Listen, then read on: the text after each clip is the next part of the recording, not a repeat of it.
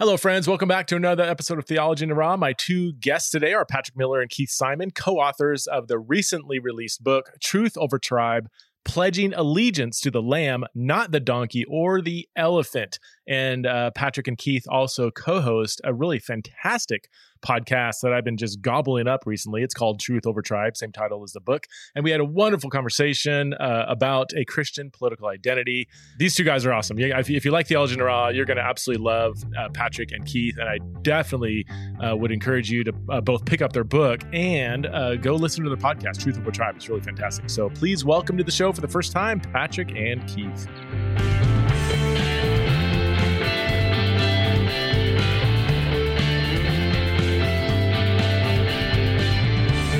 I am so excited about this podcast conversation. We're getting to know each other a little bit by two new friends. I'm just going to call you friends because I think it's going to be a pretty sure case that we're going to be friends after this interview.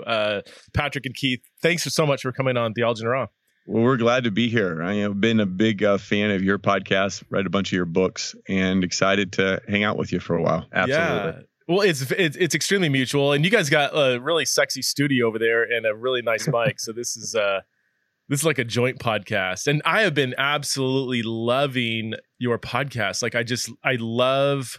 Well, you even said offline, and I've said it many times that Jesus is nonpartisan, but he is political. Like the idea that as Christians, don't get political, don't get political. It's like, no, the gospel is a political proclamation that Jesus is Lord, Caesar is not. That created lots of political waves in the first century.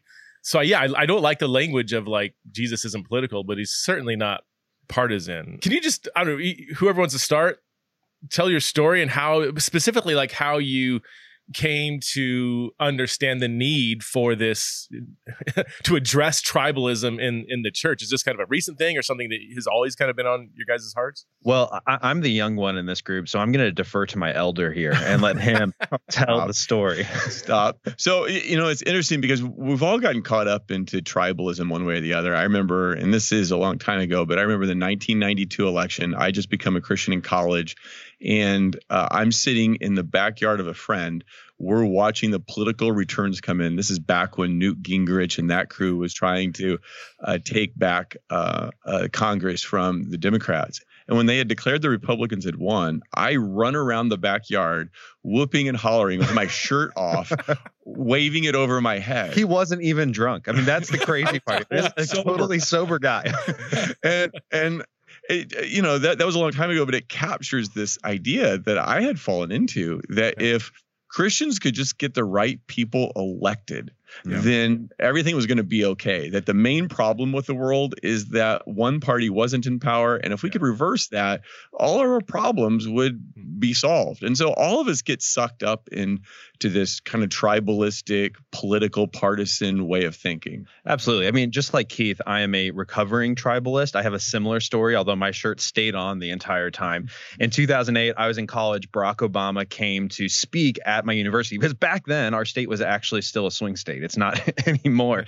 And I remember hearing his message, hope, and that he wanted to, care for the marginalized and the oppressed and the poor. And it was electrifying to me as a Christian who saw those as values that I shared with him. And again, when he won, I was so excited. Finally, with a Democrat in charge, we were going to change this country.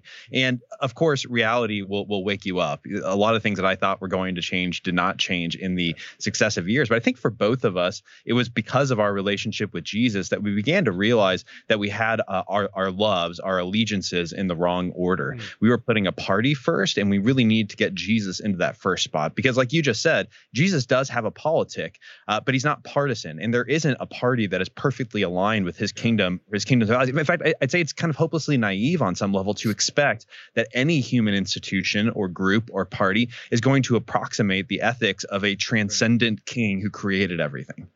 So wait, so you came from a strong Democrat background, and you were Republicans? So you guys came from different tribes out of your tribalism?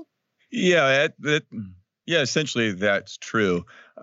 Patrick being younger, a different generation, and some of us we're just shaped by our experiences. Mm-hmm. But I would definitely say that for most of my life, I leaned on the right, and I might still kind of think that way to some extent. It's not a matter of saying people can't be a Republican or Democrat or run for office or work on a campaign. I mean, I think all those things can be really good things. The problem comes when you allow those political allegiances to take the top priority in your life, and you give them your loyalty. Now all of a sudden you start falling into us versus them thinking. Paint people as the bad guys, you demonize your opponents, you start to lie or manipulate facts in order to advance your agenda. You're unwilling to critique your own side, and that's the tribalism we're trying to push back on. I've often said, like, of course people are going to resonate with certain values that are at least talked about. I don't even want to say embraced, but in my more cynical moments, I would say the values that might be promoted for the sake of gaining power. That's a more cynical way of putting it. Like, do people on the left really care about race? Maybe. Or are they using that conversation in a way that can gain a bigger power base? I'm going to plead the fifth on that. I don't know people's hearts, Do people on the right really care about, life of the unborn? Yeah, maybe they do. They probably, I'm sure some at least do, but I don't know. I feel like in the last couple of years, it's been so manifested that at least the leaders at the top on these different sides are in part like just really grasping after power, which is what political leaders are going to do. Like, this isn't anything new. And that's where you even said it, like, once you start aligning with a tribe, rather than saying, oh, these values that are talked about, I resonate with that, I'm not sure about that. I think I might be over here on this one, on this. But once you align with a side, all of a sudden, especially in the last few years, that side has made the other side their enemy, and they will do whatever it takes to stamp out their enemy. It's like, well, Christians cannot be a part of that. That's just not helpful. Yeah, it's funny because polarization on one level is nothing new in the United States. I mean, we had a civil war in the past. And so some people talk about this moment as though this has never happened before. And I think, well, no, it has. And this goes all the way even back to the founding of our country. I'll read this little political ad from when Thomas Jefferson was running against Adams. And the stuff they said about each other was hilarious. This is what Jefferson's people called Adams. They said he was a bald, blind, crippled, toothless man who wanted to start a war with France. And then in response, this is what was said about Jefferson, that if he got elected, murder, robbery, rape, adultery, and incest will be openly taught and practiced. The air will be rent with this. The air will be rent with the cries of the distressed. The soil will be soaked with blood, and the nation black with crime. Oh my God. Okay. So on one level, it's like, look, polarization is nothing new, but I think you hit on something that is new. Yes, I mean, history echoes, history rhymes, but this is a slant rhyme right now, what we're going through. Because back in Jefferson and Adams' day, there was an argument over capital T truth. What is the truth? And now we've entered this relativistic moment where we're arguing over whose truth is the truth, which truth gets to be in control. And when you can't agree on fundamental facts like 2 + 2 = 4, and I can tell you stories about people who've disagreed with me about the fact that 2 + 2 = 4, you can't build consensus. You can't build brick. So then all that ends up mattering is what you just said. It's power.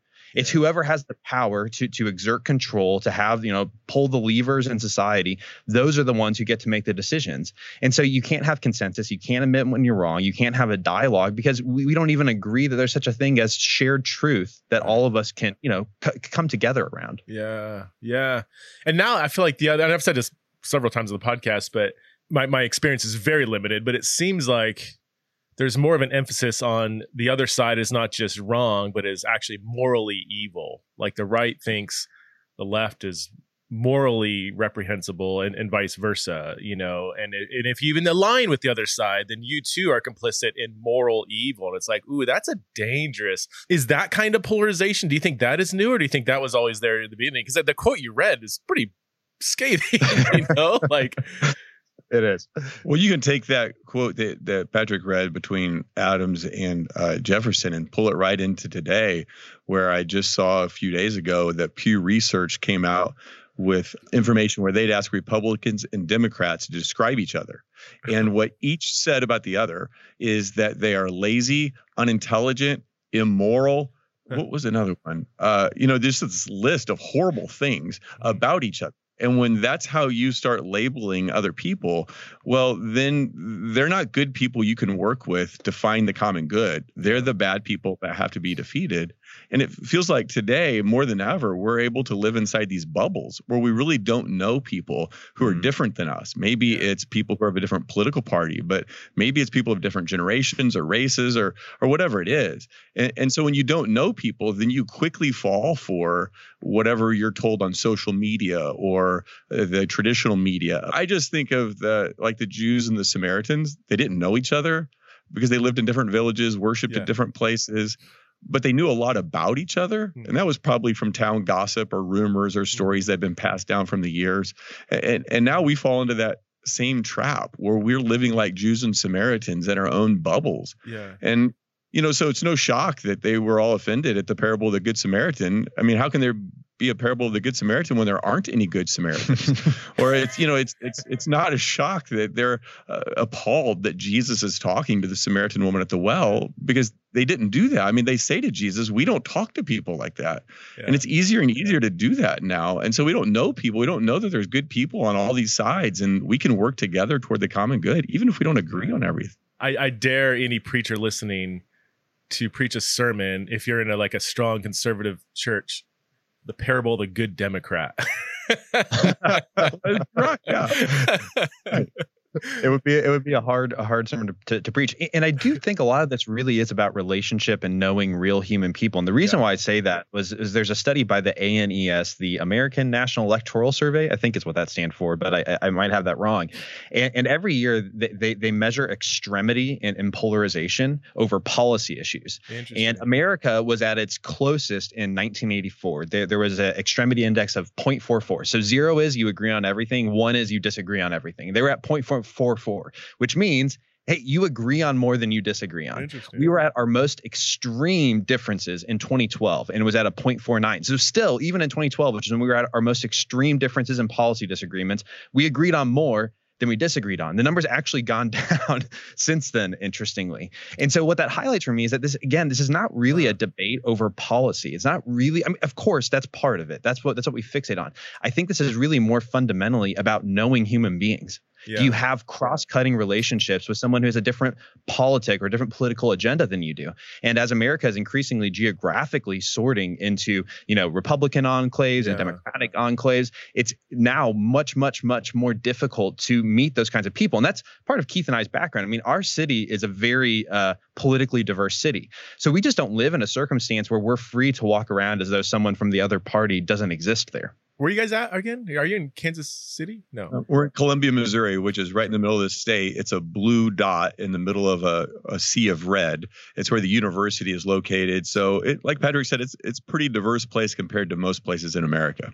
The state's becoming more and more either blue or red. Is that new? Because I'm in Idaho. Idaho is very, red.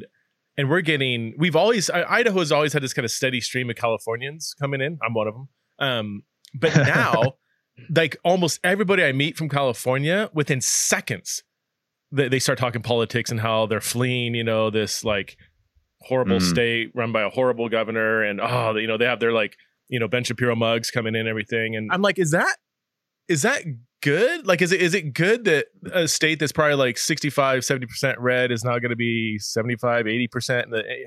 I don't know. Like, is that new? Is this kind of a new thing? And what's going to happen down the road when that keeps happening?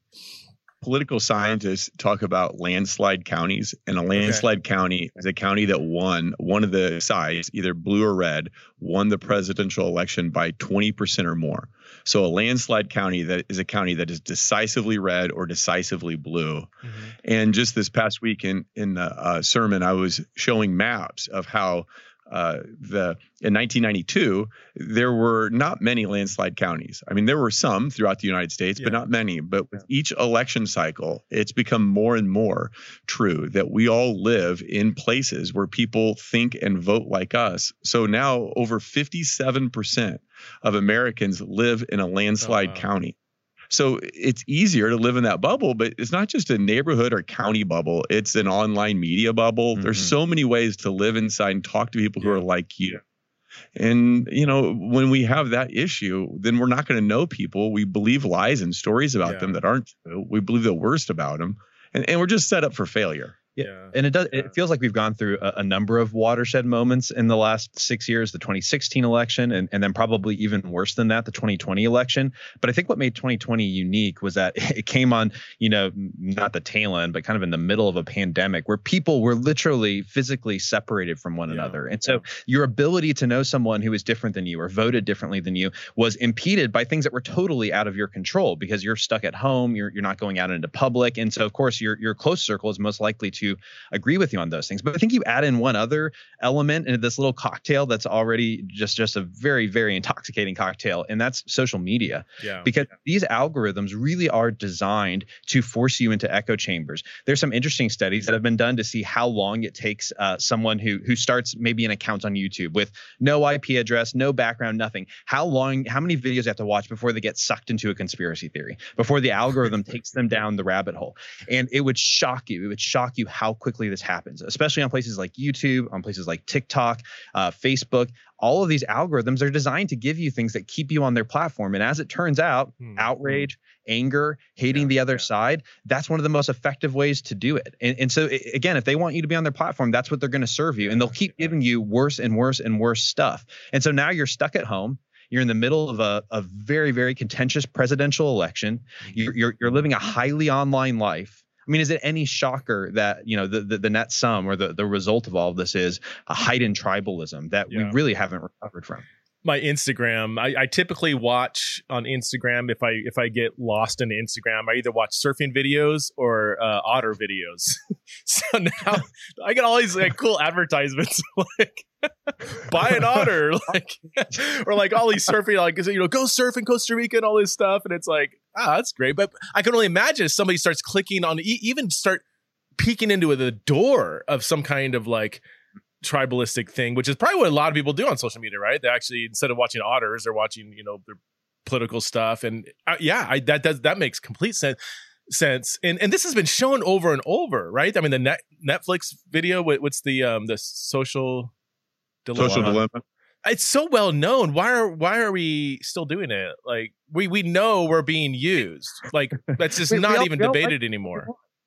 There's no shocker, to misquote Psalm 139. The algorithm has searched you and known your anxious thoughts, and it has delivered you more anxiety to keep you on the platform. I mean, it's their business model, and so there's no shocker here that that's what's happening to us. What I try to do is I try to scramble the algorithm. So as a rule, I click on ads I'm not interested in, and I have now got Twitter convinced that I am a geriatric woman who's very interested in Medicaid. I mean, the amount of Medicaid ads, help you sort out your Medicaid situation I get is really, it's always these old women fanning themselves with dollar bills. So I don't know why that's the thing, but I mean, I that's what I get now, But most people aren't trying to scramble the algorithm. In fact, they're just not even aware of what's happening when they're on the internet, or if they are aware of it, they're not combating it actively. Yeah.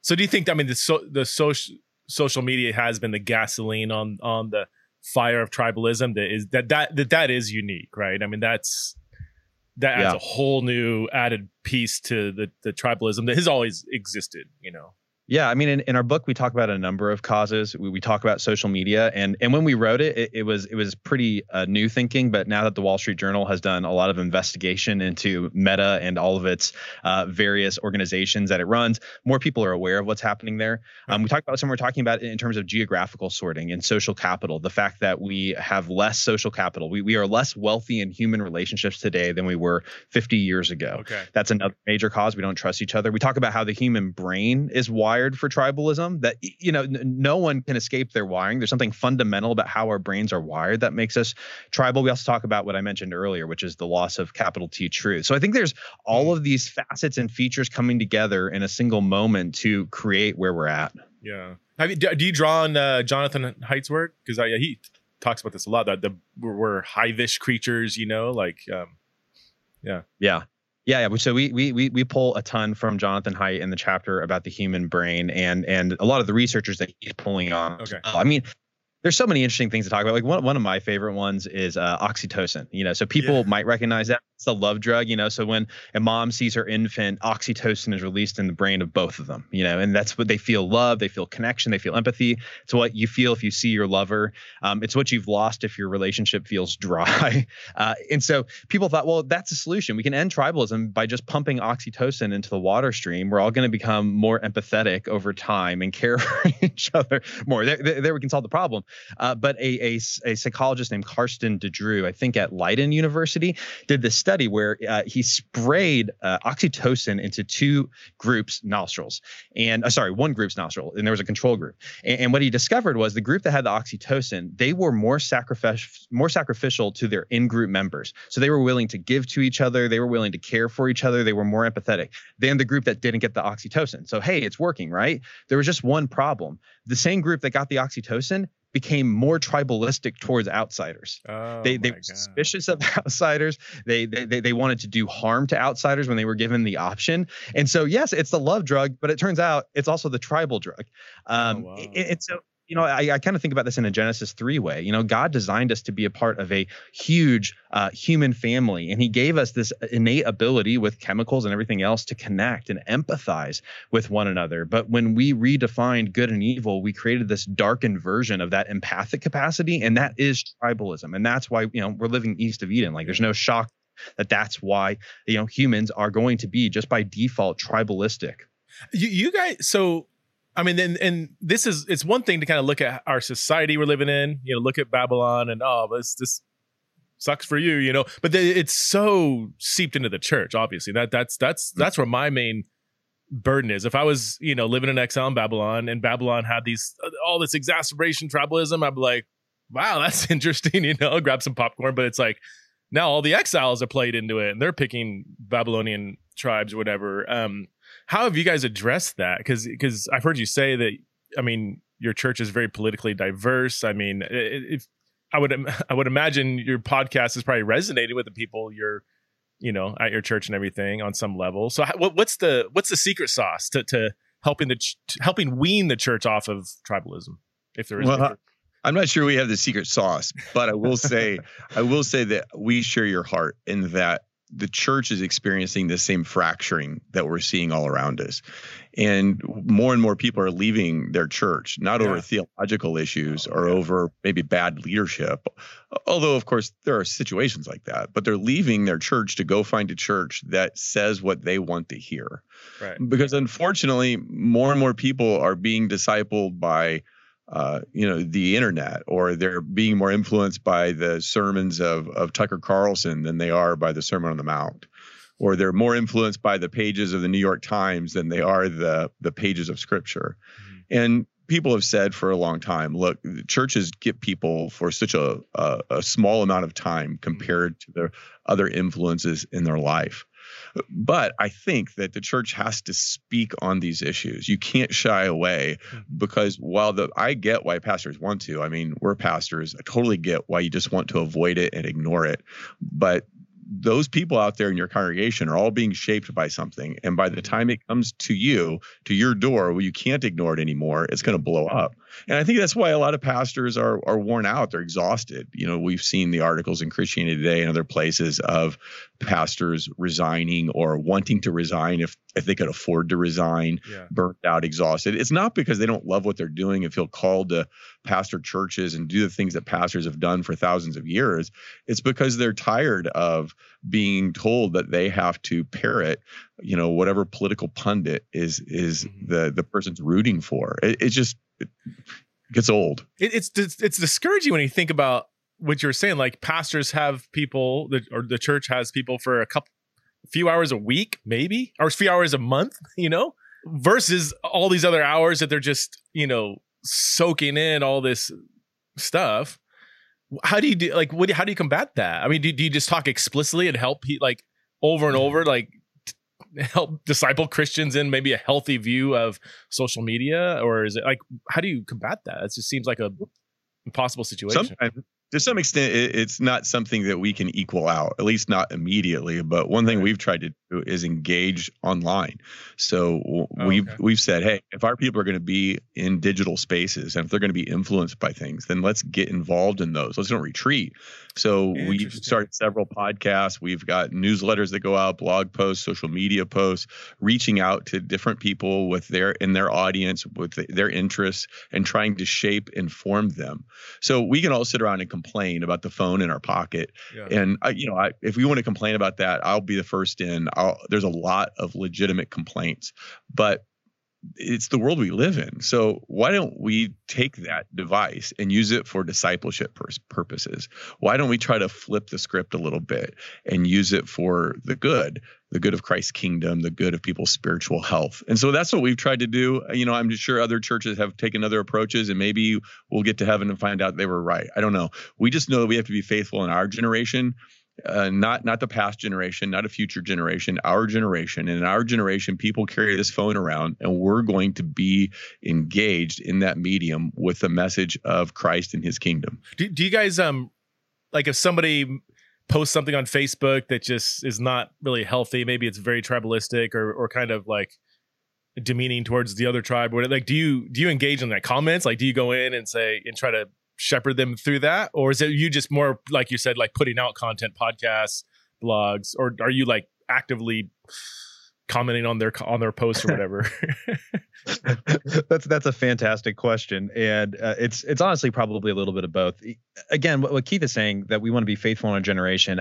I think that it's fine to just get online and publish and project and put information out there, and that's going to help people. So I don't want to wrong that. But I do think that there are relationships that can form online. I do think that people in, not the same way that you do face to face, but that people can be shepherded and cared for online. And so, when people come to us with what strikes us as sincere engagement, and they can really dislike what we say and they can be really offended by it, but if it's sincere, they want to have a dialogue, we try best as we can to engage with them charitably. And, in some cases that produces a really fruitful dialogue. I mean, we have people listen to our podcast who message us regularly and say, I hate what you said on this, but I really love your podcast. And to me, that's a net win, because now we're in a conversation with each other. And now we're actually dialoguing about these important issues. And chances are we got something wrong. So I have something to learn from you. And obviously you're listening to me if you're listening to the podcast. And so I do think that part of online life, if you want to do it in a kind of native way, is actively engaging with people. Now, I will be the first person to say that's really, really hard to do charitably. I fail as many times as I succeed. But I do think that building relationships matters. I had a pastor this is a while ago, I think this is maybe pre-pandemic or maybe at the beginning of the pandemic, he said, I had to stop looking at people in my church. I had to just stop looking at their posts because I like them in person at church. They're like all delightful and everything, that I'll see them on social media. And it's like this beast comes out, I'm like, oh my gosh, I'd rather just not know that. And I really resonate with that. But then now hearing you guys, I'm like, well, wait a minute. Which one's the real person, the smiley plastic Christian at church, or the one who's like ripping on Democrats or Republicans or masks or no mask, whatever on social media? It's like, well, I wonder if there's a whole huge area of discipleship needs here that aren't going to address because you're just kind of ignoring it. And yet at the same time, if I was a pastor, I'm like, dude, I'm not going to go scour people's social media posts, but maybe we should, like you said, that is a huge part of people's rhythm of life, right? That might be more the real them than the church them. I'm just thinking out loud here. This is kind of, it's kind of scary to think that way, because we all know that put behind an anonymous Twitter account or put behind a screen where you don't see another human being in front of you, that we're all capable of saying snarky, things that probably wouldn't say to a real person in their face. But kind of going back to something you were saying about being shaped by media, it reminded me of this story that after George Floyd's murder, that was that first week after that, and nobody really knew exactly what happened other than we'd all watched this horrible video. And we were getting hit up on Facebook that Sunday morning saying, you must talk about this or we're not coming back to your church. Well, we never planned on talking about it, but as we say, we're talking about it because we're honoring the lamb, not because we're talking about the donkey or the elephant's perspective. Yeah. But we were going to mourn and lament this tragic thing that the whole country went through watching it. And so then right after we have that service, we get hit up by people on the right saying, "Oh, so now you believe that all police are racist?" I'm like, well, no, we never said that. But what they're doing is they're interpreting the worship service through the lens of their political tribes. Yeah. Or here's a similar thing that happened right after that is that I get an email from a guy in our church, great guy, who says, "Hey, I'm uncomfortable with kind of the social issues that we're starting to pray about in church, the language we're using." And I was like, "Well, I don't quite understand. Can you just give me an example?" And he said, "Yeah, like we're praying for justice and oppression." And I said, "Oh, okay, hang on." I told him, go to BibleGateway.com and just look up those two words for me and put them in the search bar. And he emails me back, and he's a great guy. He emails me back and he's like, "Oh, it's everywhere. And here are my favorite ones." And I'm like, yeah, these are, when we're talking about oppression and justice, those are biblical terms, biblical categories.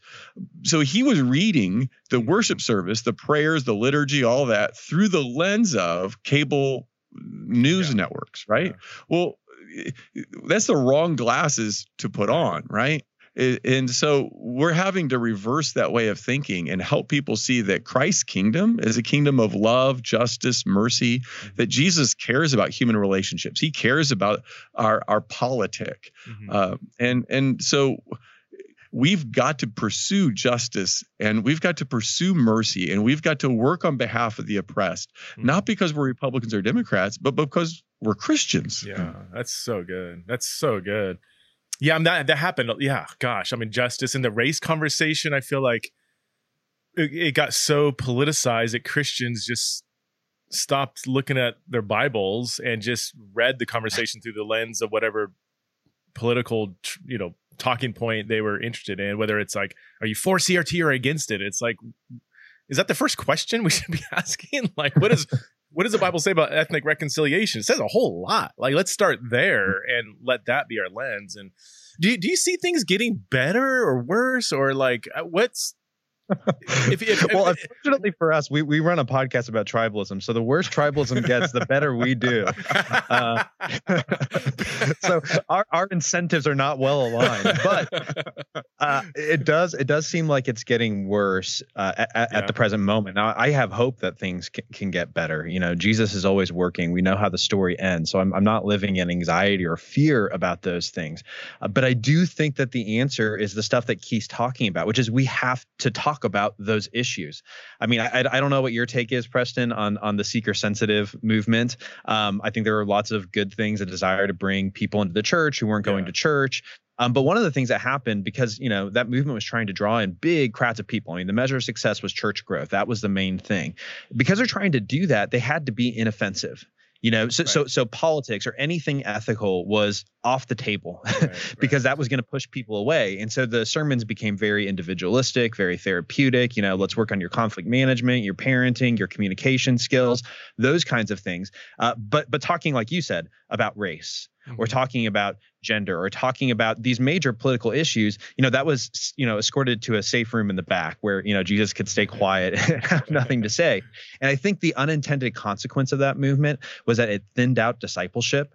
And people, because they got thinned out on those issues, look, the mind abhors a vacuum. So they were going to get filled up somewhere else. And they started getting filled up, in the early days on cable news and now on social media. And so it's not a shocker that where we're at right now as a church is churches full of people who think that the Bible doesn't talk about any of these issues. Right. I mean, I have stories just like Keith. I was talking to a woman not too long ago who was, again, offended that we were talking about racial issues. And she looked at me and she said very seriously, but very, very confidently, the Bible's, you need to preach the gospel. The Bible says nothing about race. Oh my God. You need to focus on what you focus on. And, I had to kind of sit there through gritted teeth because I thought, well, you're fantastically confident. You're also fantastically wrong right now, And so it just illustrates the point. This is a wonderful church lady who's been a part of a church for a long time. And she really honestly thought the New Testament has nothing to say about racial reconciliation or ethnic divisions. And so again, I'm underlining, I think that's the problem. And the solution is we have to start talking about those things biblically. Paul talks more. I did a if you add up the word count, Paul spends more ink on ethnic reconciliation and ethnic tensions than he does on justification by faith. just I'm not saying adding up the word count means it's more important or whatever. It's just like, it's kind of shocking to people. Wait, I want to know how you quantified that. Like, what were the words you were looking for? I didn't actually add up the Greek words. It was more like just the length of the passages. Like if you stack all the passages, I mean, the book of Ephesians, obviously chapter 2, but even, chapter 3 into chapter 4, the whole book of Ephesians is largely about reconciliation across differences, even in the household codes toward the end and everything. And ethnic reconciliation lives at the heart of that. And Paul lingers on that for a while, you have the book of Acts, chapter 10 to 15 is pretty much all about ethnic divisions. The book of Galatians, large chunks of Romans. It's a huge, it was one of the main things, the whole like Jew-Gentile conversation in the first century. And you bring in the Samaritan thing with the life of Christ and the Ethiopian union. This is not a subsidiary theme, but it does show that, and this is true of all of us, there is no view from nowhere. We do come at scripture. So our lenses are just really fogged up with our upbringing, our culture, ethnicity, the time we're living in, and like there's things in scripture that we just don't see because we're just programmed not to see it. So that I was that church lady that was like, the Bible says nothing about it. I remember, it was probably like maybe 15 years ago when I started seeing this. I was already halfway through seminary and I was like, oh, this ethnic thing is kind of in the Bible, so yeah, I don't fault. That's just true of human nature. I think what we need to do is expose people to that we all have lots of blind spots coming into the text. But I agree that that's something I came to way too late, embarrassingly too late in my Christian life. I was kind of a hyper individualist that was thinking about me and God and can we get souls into the kingdom and let's get out of here and get up to heaven and all things that have some elements of truth to it, but are clearly less than biblically faithful. But I'm curious because as I've listened to your podcast, I've heard you have conversations with people. And I think, although I might be putting words in your mouth, that you kind of come from an Anabaptist kind of perspective where you have rejected empire. And, there's a lot that could be said for that. But I'm curious of how you think about Christians engaging in the politic of Jesus. Jesus' kingdom, may your kingdom come, your will be done on earth as in heaven. So should we be working toward bringing that kingdom? And if we do, doesn't that involve civic, public, political involvement to some extent? And how do you think about that? Do you think Christians should be engaged in that? Or do you think we should kind of reject the empire and follow Christ separately from that public engagement? Yeah, that's a good, honestly, I don't have an ironed out answer to that. Yeah. So, I could think out loud with you and I might change my mind tomorrow on like where to draw the line. I would lean much more on the Anabaptist side. And I wasn't ready. I didn't know what Anabaptist was, 10 years ago. So I'm coming at it from a conservative reform kind of perspective. So I sometimes call myself a reformed Anabaptist, which makes me about one of like 6 in the world. But even my reform kind of theology is very, very lowercase r reformed. I don't check off a lot of the traditional boxes there, but I guess there's kind of 2 perspectives. One would see the nations as kind of, God ordained, the Romans 13, God works a lot of good through the nations, through political entities. We're supposed to be, good citizens of Babylon and pray for the city and engage in the city and work for the good of the city. That is a theme. It's also countered with, the book of Revelation, where you have the beast is empowered by the dragon. The beast is, the political entity of the day and kind of symbolic of all political entities, and that the kingdom of God has a distinct politic that runs counter to other political entities, even if they overlap. Rome made adultery illegal. It was illegal to commit adultery. Well, great. But it's still like, we can agree with that. We can agree. There was, I mean, Caesar Augustus was actually very conservative in many ways. Well, was he really? But I mean, there was values in the Roman Empire that might have overlapped with Christianity and other ones that conflicted. But it's still it's still empowered by the dragon, So I do think that, and again, I'm still thinking out loud, about where the line is. Does that mean that Christians shouldn't be involved in Babylon's politic at all?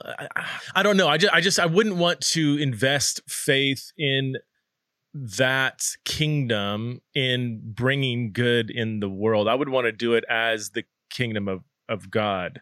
I'm a little more suspicious of like kind of national politics as something Christians should invest in. Local political stuff, a neighbor of mine came and he lives on a street, the speed limit's 20, and people rip down his street at 40, 50. Actually, I rip down his street at 40 or 50 miles an hour. It's a big road. It's a country road. It's like, why is the speed limit 20? Anyway, he's, getting a petition to get speed bumps put in. I'm like, but I'm like, he's got kids and everything. I'm like, yeah, you're right. So like that is a level of kind of local politics or whatever that I think I could see more. And there's other people like Caitlin Sheese and others who've kind of argued for, there's a lot more maybe hope for getting involved on more of a local political level than getting mixed up in kind of the national stuff. But I'm not a political scientist. I mean, again, take my word with a grain of salt.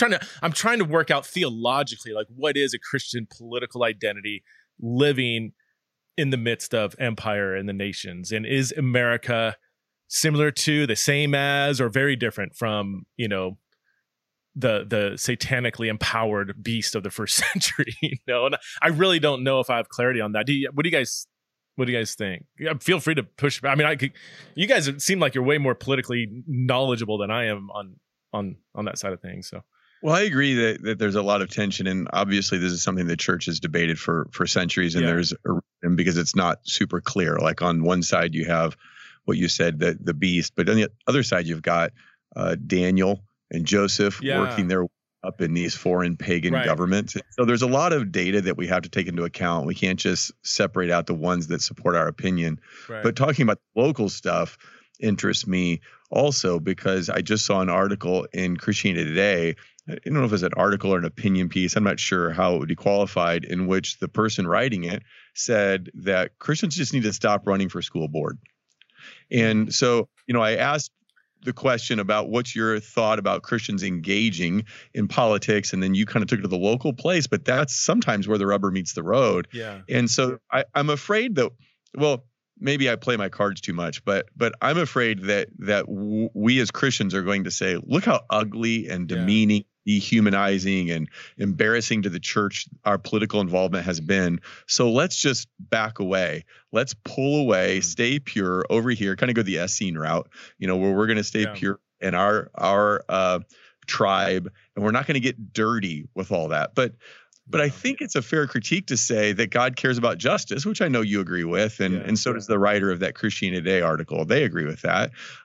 So how can we pull away and yet work for justice? I mean, during the civil rights movement, Christians needed to get engaged if we were going to have just laws. And so are there just laws that we need to be pursuing now on behalf of the oppressed, or on behalf of the poor, or that reflect racial or sexual ethics or life, or, all kinds of issues? So I guess like I said, I'm a little bit afraid that we're going to pull back and say, well, let's stay clean and pure. And I understand that. I want to do that. And I get it, but I don't think that's Jesus's solution. If he's teaching us to pray, may your kingdom come, your will be done. That's a great, and the example of the school board, like right when he said that, I'm like, I don't know. I think it would be good for Christians to be on school boards and be involved in public school. I guess I do get, for me, it's like, well, what are we trying to do?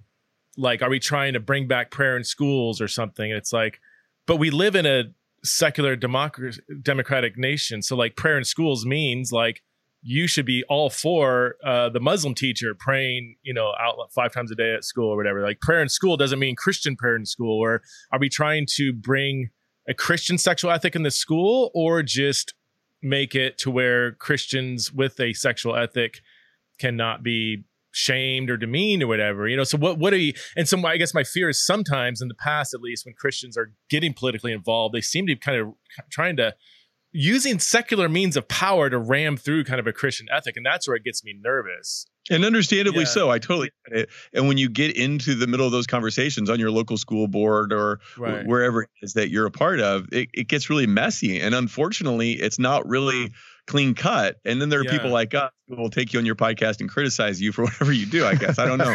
but like, for example, here in our own local community, the school board recently approved the creation of a gender closet where people could come to school, students could come to school and switch out clothes that they wore so that they could take on the clothes and the appearance of a different gender, and then wear those during the school and return them.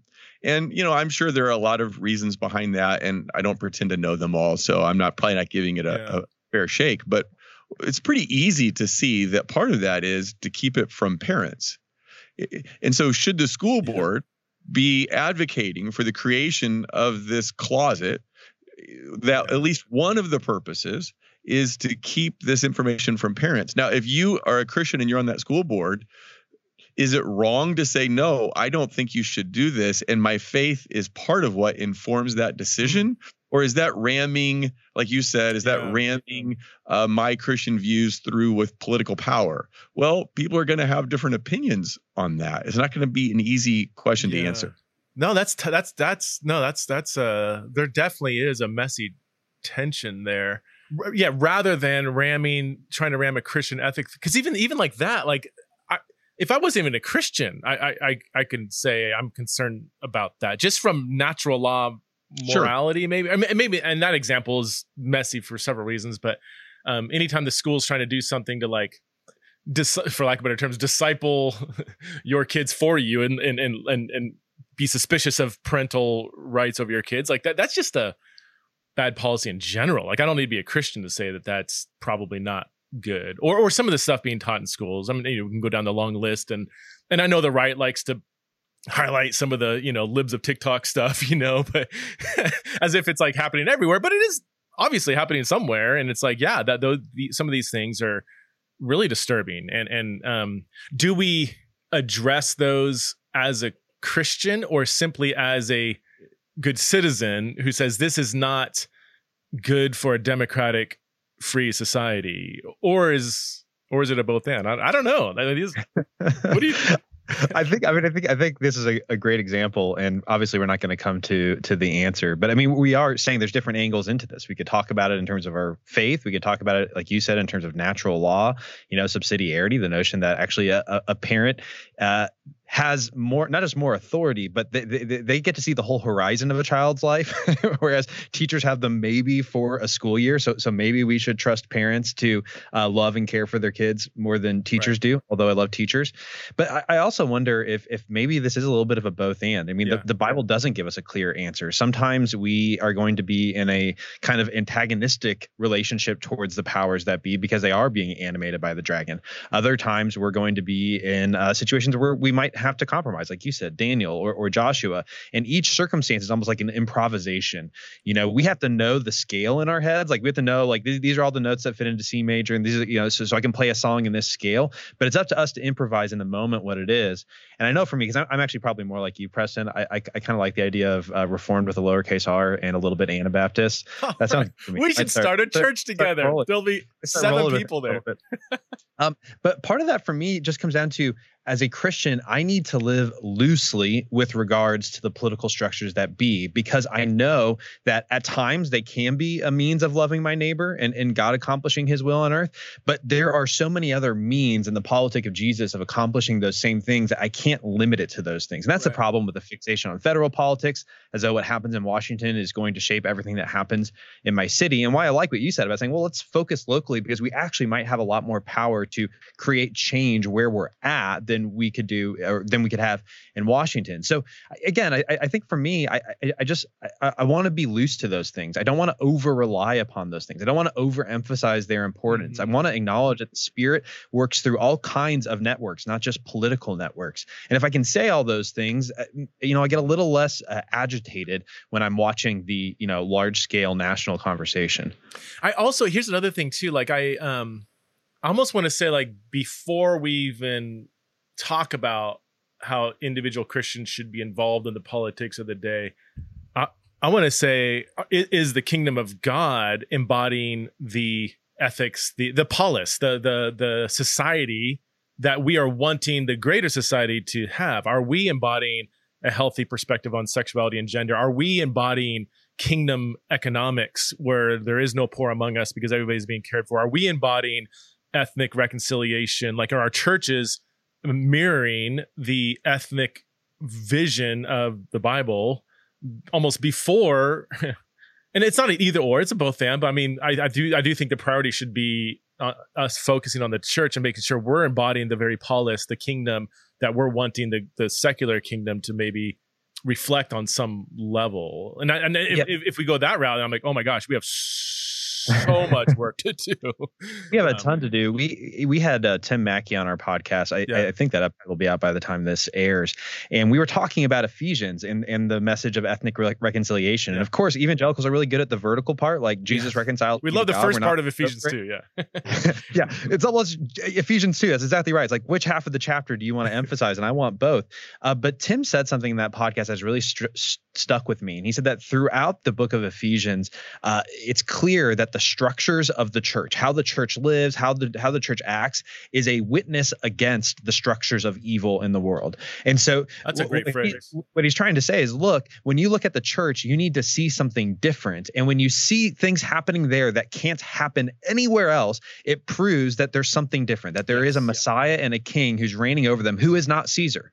So when you look at a church that has politically and ideologically diverse people worshiping alongside one another, ethnic diversity, and of course that's going to be different depending on the demographics of your city and where you live, but has an ethnic diversity that's hopefully somewhat representative of your city. But when you see a church like that, and they're able to get along and love one another and care for one another in a way that our world can't, everybody's going to notice. Everybody's going to pay attention. When they see a church that's generous in its giving to people both inside and outside the church, again, people are going to notice, because that's not how the world functions.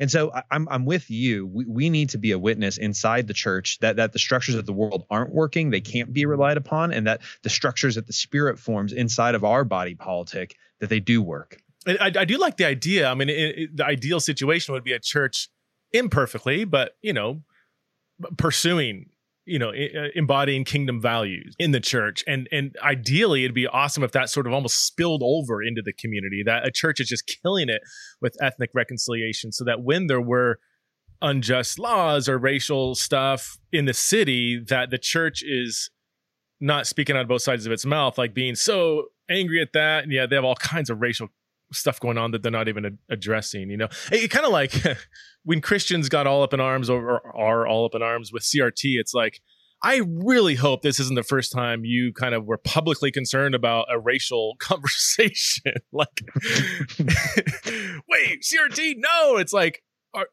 as long as you've been pursuing racial reconciliation in your church forever, then, maybe you have some credibility to voice that kind of external concern. I guess that again, I'm just thinking out loud. I have not ironed this out, but I mean, I think that would be maybe more helpful. And again, as long as whatever good we're trying to pursue in Babylon's ethic, as long as we do so not through the power structures of Babylon, or and I use the phrase, ram through something, but really, like, we're supposed to do so in humility. We're supposed to love our enemy and neighbor, regardless, always, right? And so, as long as even our political involvement doesn't force us to kind of set aside our kingdom values, then I'm all for that. And I think I think I'm more optimistic of that happening on a local level than on a federal level. But I don't know. One of the things that's hardest, I think, for us as Christians is that, anybody can call themselves a Christian. Anybody can put in their Twitter bio or their Facebook bio, whatever they want. And we as pastors, leaders, we can't control what people say or do or how they act. And so it's hard for the church to have a reputation that is stellar in the community, because all these people who can call themselves whatever they want, there's no gatekeeper to evangelicalism, right? I mean, if you say you're a Republican or a Democrat, then you have to register for those in most states. You have to commit yourself publicly to being one. You have to be accepted in some sense by the party, but you don't do that as a church. Anybody can call themselves a Christian. So if we're going to wait until the church gets its reputation cleaned up before interacting on this, we're going to be waiting for a long time, because from the very first century, the churches, they're pretty messy. And so it shouldn't surprise us that our churches are pretty messy. But one of the things that you were talking about is, do we have a track record of being generous and loving and kind? And we tell this story in the book. There's a couple of them. The thing that our church has done that has gotten our community's attention the most is that we did a couple different campaigns where we've raised money. The first one was to pay off medical debt. And we started out just saying we're going to try to pay off medical debt in our own county. And we had this great partner called RIP Medical Debt. And they're not a Christian organization, but a great organization. And we worked with them to find people who are struggling financially, and we were going to pay off their medical debt. And so our church ended up raising $450,000, like not over pledges, but just like that week. And we paid off through RIP Medical Debt $450 million in over 30 counties in our state, all the medical debt. And then we went, the next Easter, we went and found out how many people are on the disconnect list through our utility department. And the disconnect list is exactly what you'd think it is. It's your utilities are all going to be disconnected, and then people have to move out and they can't find another apartment because they have this bill that they haven't paid to the city. So we just found out what that was. And then we took it to our congregation, and we raised another $400,000+ to pay off everybody on that list, and then to give some of it to organizations that help people stay off that list and maybe never get on that list in the first place. And those kinds of things, they got our community's attention. In other words, when we do inner squad things, when we help other Christian groups, no, it's not. Those are great things, but nobody outside cares. The watching world says, "What will you do for the people who are different than you, or the people you don't know, or the people who are hurting?" And we just try to make a point that when we paid that off, we were paying off for white and black and Asian and Latino. We were paying off straight and queer and everything in between. We were paying off everybody's debt that had a need. We didn't ask the question, do you deserve this? Because Christ didn't ask us that question when he died for us and paid our debt. We just asked the question, who has the need? Let's help meet your need where you are. And so I think that kind of stuff gets our community's attention. First of all, 110% absolutely love that. Would you consider that political involvement? Like, would you, like, when you ask about how politically involved should Christians be, like, would you categorize that as political involvement, or? Well, I'll say this, and then Patrick jump in. I'd say when Jesus told us to pray, may your kingdom come, your will be done on earth as in heaven. It's a kingdom of love, justice, and mercy. And so if we can bring love, justice, and mercy to our community in unconventional ways, then I think that's not the only way to do it, but it's one way to do it. Yeah. That's so good. Love that. I would want to say that's political. I mean, again, this goes back to redefining what politics are. Right. We think of politics as the horse race, that's happening in Washington. That's a horse race. That's not, it is politics. Things are getting, not right now. The legislators really don't legislate. But where real politics happen is on the ground in people's lives. Lee Camp, he's a professor at Lipscomb University. He has this definition of a politic. It's really, really good. And it helps me say, yes, this is a politic. He says a politic is an all-encompassing manner of communal life that grapples with all the questions the classical art of politics has always asked. How do we live together? How do we deal with offense? How do we deal with money? How do we deal with enemies and violence? How do we arrange marriage and families and social structures? How is authority mediated, employed, and ordered? How do we rightfully order our passions and appetites? How much more besides, but especially add these, where is human history headed? What does it mean to be human? And what does it look like to live in a rightly ordered human community that engenders flourishing justice and the peace of God?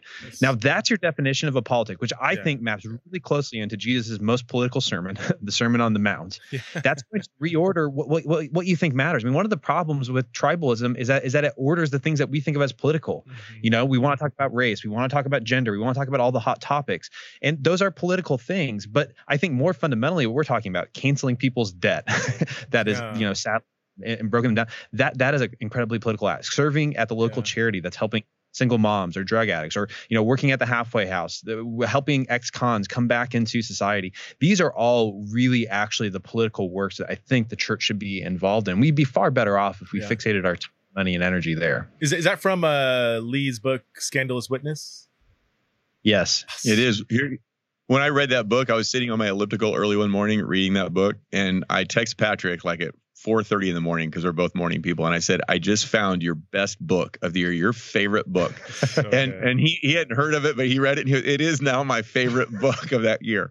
So good. I bet you'd like it too. It sounds like you've read it. I read it. Yeah, I read it I think right when it came out. I need to go back and read it again. I remember I'm reading it. I'm like, oh my gosh, this is because sometimes, and this is what I love about you guys, honestly, when I listen to your podcast, is sometimes when people have a kind of Christians shouldn't be partisan, within seconds, it kind of seems clear that they do kind of still value one political party more than the other, and I love that you guys really equally kind of point out, areas in both any kind of tribalism can be problematic, and I felt Lee did the same thing. I mean, you read somebody, I was assuming it would feel a little more like left leaning, and it might, but not, I don't know. Like he really, I think anybody who put their allegiance in a party would feel uncomfortable in that book equally, and that's what I really loved about it.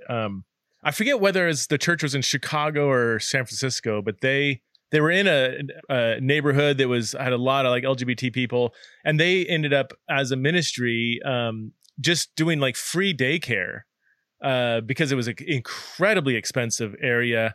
People are, working two jobs. Sometimes daycare could cost like, I don't know, $50,000 a year or something, They did free daycare, and knowing that like probably half of the people that were going to drop their kids off were going to be lesbian, parents. And they were doing good in society, serving people around them. And man, that just is so their love for each other and their love for the church kind of spilled over into the neighborhood. And they said they had so many people that were like, I can't believe you're doing this. Why would you do this for us? And the lesbian parents were like, I looked at your website and I kind of cringe at some of your statements on homosexuality, but you're loving us more than this is crazy. So that, they're showing up to church and having great conversations. So yeah, I guess that absolutely, I think the church's embodiment of the kingdom of God should spill over and produce good in society. There's that famous statement, you guys probably know it. Was it from like a 2nd century Roman leader? Like talking about Christianity, they're not only taking care of their own poor, but they're taking care of our poor. Right. Like that. I think that's the sweet spot right there. And I think that's the politic that we want. And we're lucky because we live in a relatively small city. It's 150,000 people. So our ability to influence a city as a decently sized church is pretty tremendous. But I'm really not lying when I say this, and it's the thing that makes me most proud about the people who are part of our church, who are volunteers and working. If you're a refugee and you come to Columbia, and there's a lot of refugees who want to come to Columbia, there's a good chance the first person you'll meet is someone who goes to our church.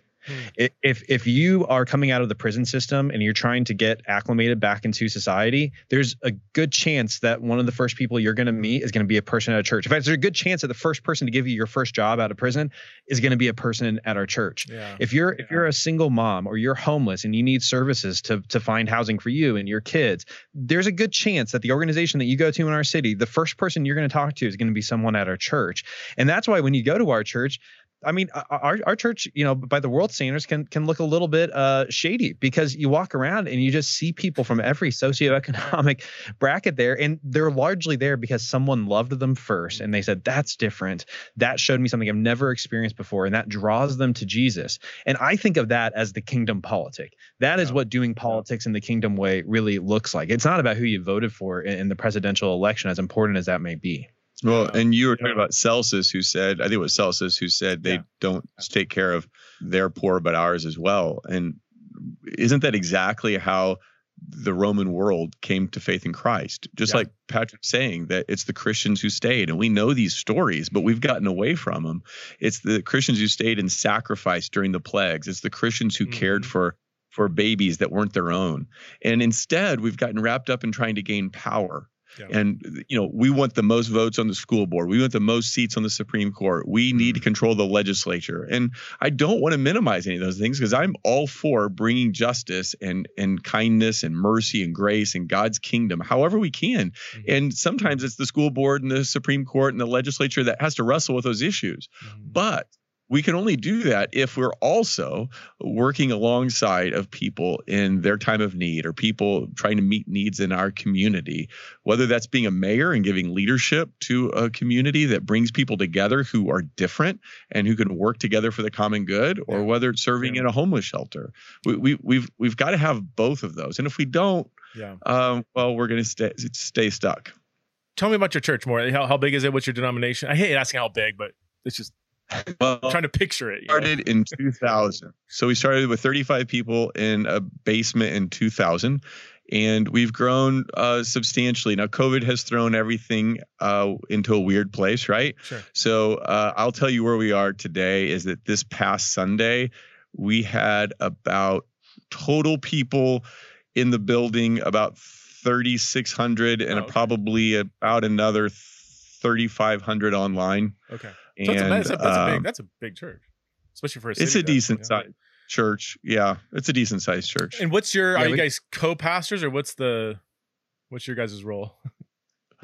My friend Dave, who's older than me, he and I started the church a long time ago, back in 2000, and then Patrick became. You tell him your story. Yeah, I became a Christian at the Crossing. I became a Christian when I was 19, and so I've had. This is the only church experience I've really had in any sort of long-term sense, is being at this church, and then eventually came on staff in 2010, became a pastor. And Keith and I, we do a lot of writing and projects together. We've started podcasts together. We share an office together. An office together, so we're a good tag team with one another. But this is a church that, I mean, for me, in a very real way, is the reason why I'm walking with Jesus and following Jesus. So I love it profoundly. People can have a denomination. We're part of the Evangelical Presbyterian Church. However, we always kind of say we're Presbyterian with lowercase p. It's not on the front door. You got to become a member to find out that layer of secret, what denomination we actually are. But yeah. We think there's a good role for denominations, and the EPC has been good and generous to us. It's just that most of our pastors, maybe all, we didn't come from Christian backgrounds. We became Christian in college students, or a little bit later in life than your typical pastor. And so we don't have these allegiance to denomination like we grew up Lutheran or Methodist or Presbyterian or Baptist or whatever it is. So we are connected with the denomination. There's some really good things about that. But if you just walk in the door, you probably don't know that for quite a while. Where's the EPC on the sort of theological spectrum of like the OPC, PCUSA? PC. The PCUSA, back in the early 70s, the PCA split out of them. Right. And so in 73, and then in, I think it was 83, the EPC split out of them. And so what was the issue? Well, so there were multiple issues. PCA was this is a fun little history lesson. We should not be the people talking about this. I for sure shouldn't be. I went to Trinity. He went to Covenant, so he got baptized in Presbyterian. Okay, yeah. I'm a Trinity guy. So no, just to make it simple, it was over in the PCA's case, the ordination of women. The PCA did not want to ordain women. Okay. There was a separation there, and then with the EPC, it was the PCUSA's position on homosexuality. Got it. Okay. And the EPC. So like, as you put this thing on the spectrum, you have like hyper conservative OPC, next conservative is probably PCA. The EPC, I would describe as being moderate, but theologically conservative, okay. So we don't at our church, but other churches have female elders and pastors. And so the thing I like about a denomination is that we are united on a lot of the central essential things. And there's a lot of space for disagreements and different practices outside of those, which I think is a healthy way to manage a diverse denomination. Yeah. It sounds a lot like the ECC, the Evangelical Covenant Church. where they're kind of right in the middle of kind of evangelical kind of convictions, very heavy into like race conversation. They do ordain women. They've been doing that long before it was, like a long time ago, but they're very orthodox in sexuality questions and stuff. That's cool, man. Well, hey, I've taken you guys, I didn't even realize the time, taking you over the hour that you promised to give me, but yeah, I can keep talking to you guys for hours, but I'm going to have to just close out and turn on your podcast and keep listening to you. So just a reminder. So the book is Truth Over Tribe, Pledging Allegiance to the Lamb, Not the Donkey or the Elephant, which that title is pretty BA. I love that. And the podcast is, you use 2 podcasts, right? Truth Over Tribe. And then what's the other one again? 10-minute Bible Talks. Truth Over Tribe comes out weekly, and we have conversations with people and the leaders across the nation or with each other about political topics. And 10-minute Bible Talks is exactly what you think it is. It is 10-minute devotions led by Patrick and I, or Tanya or Jensen, 2 of our other co-hosts. Okay, cool. Awesome. Well, thanks guys for joining me.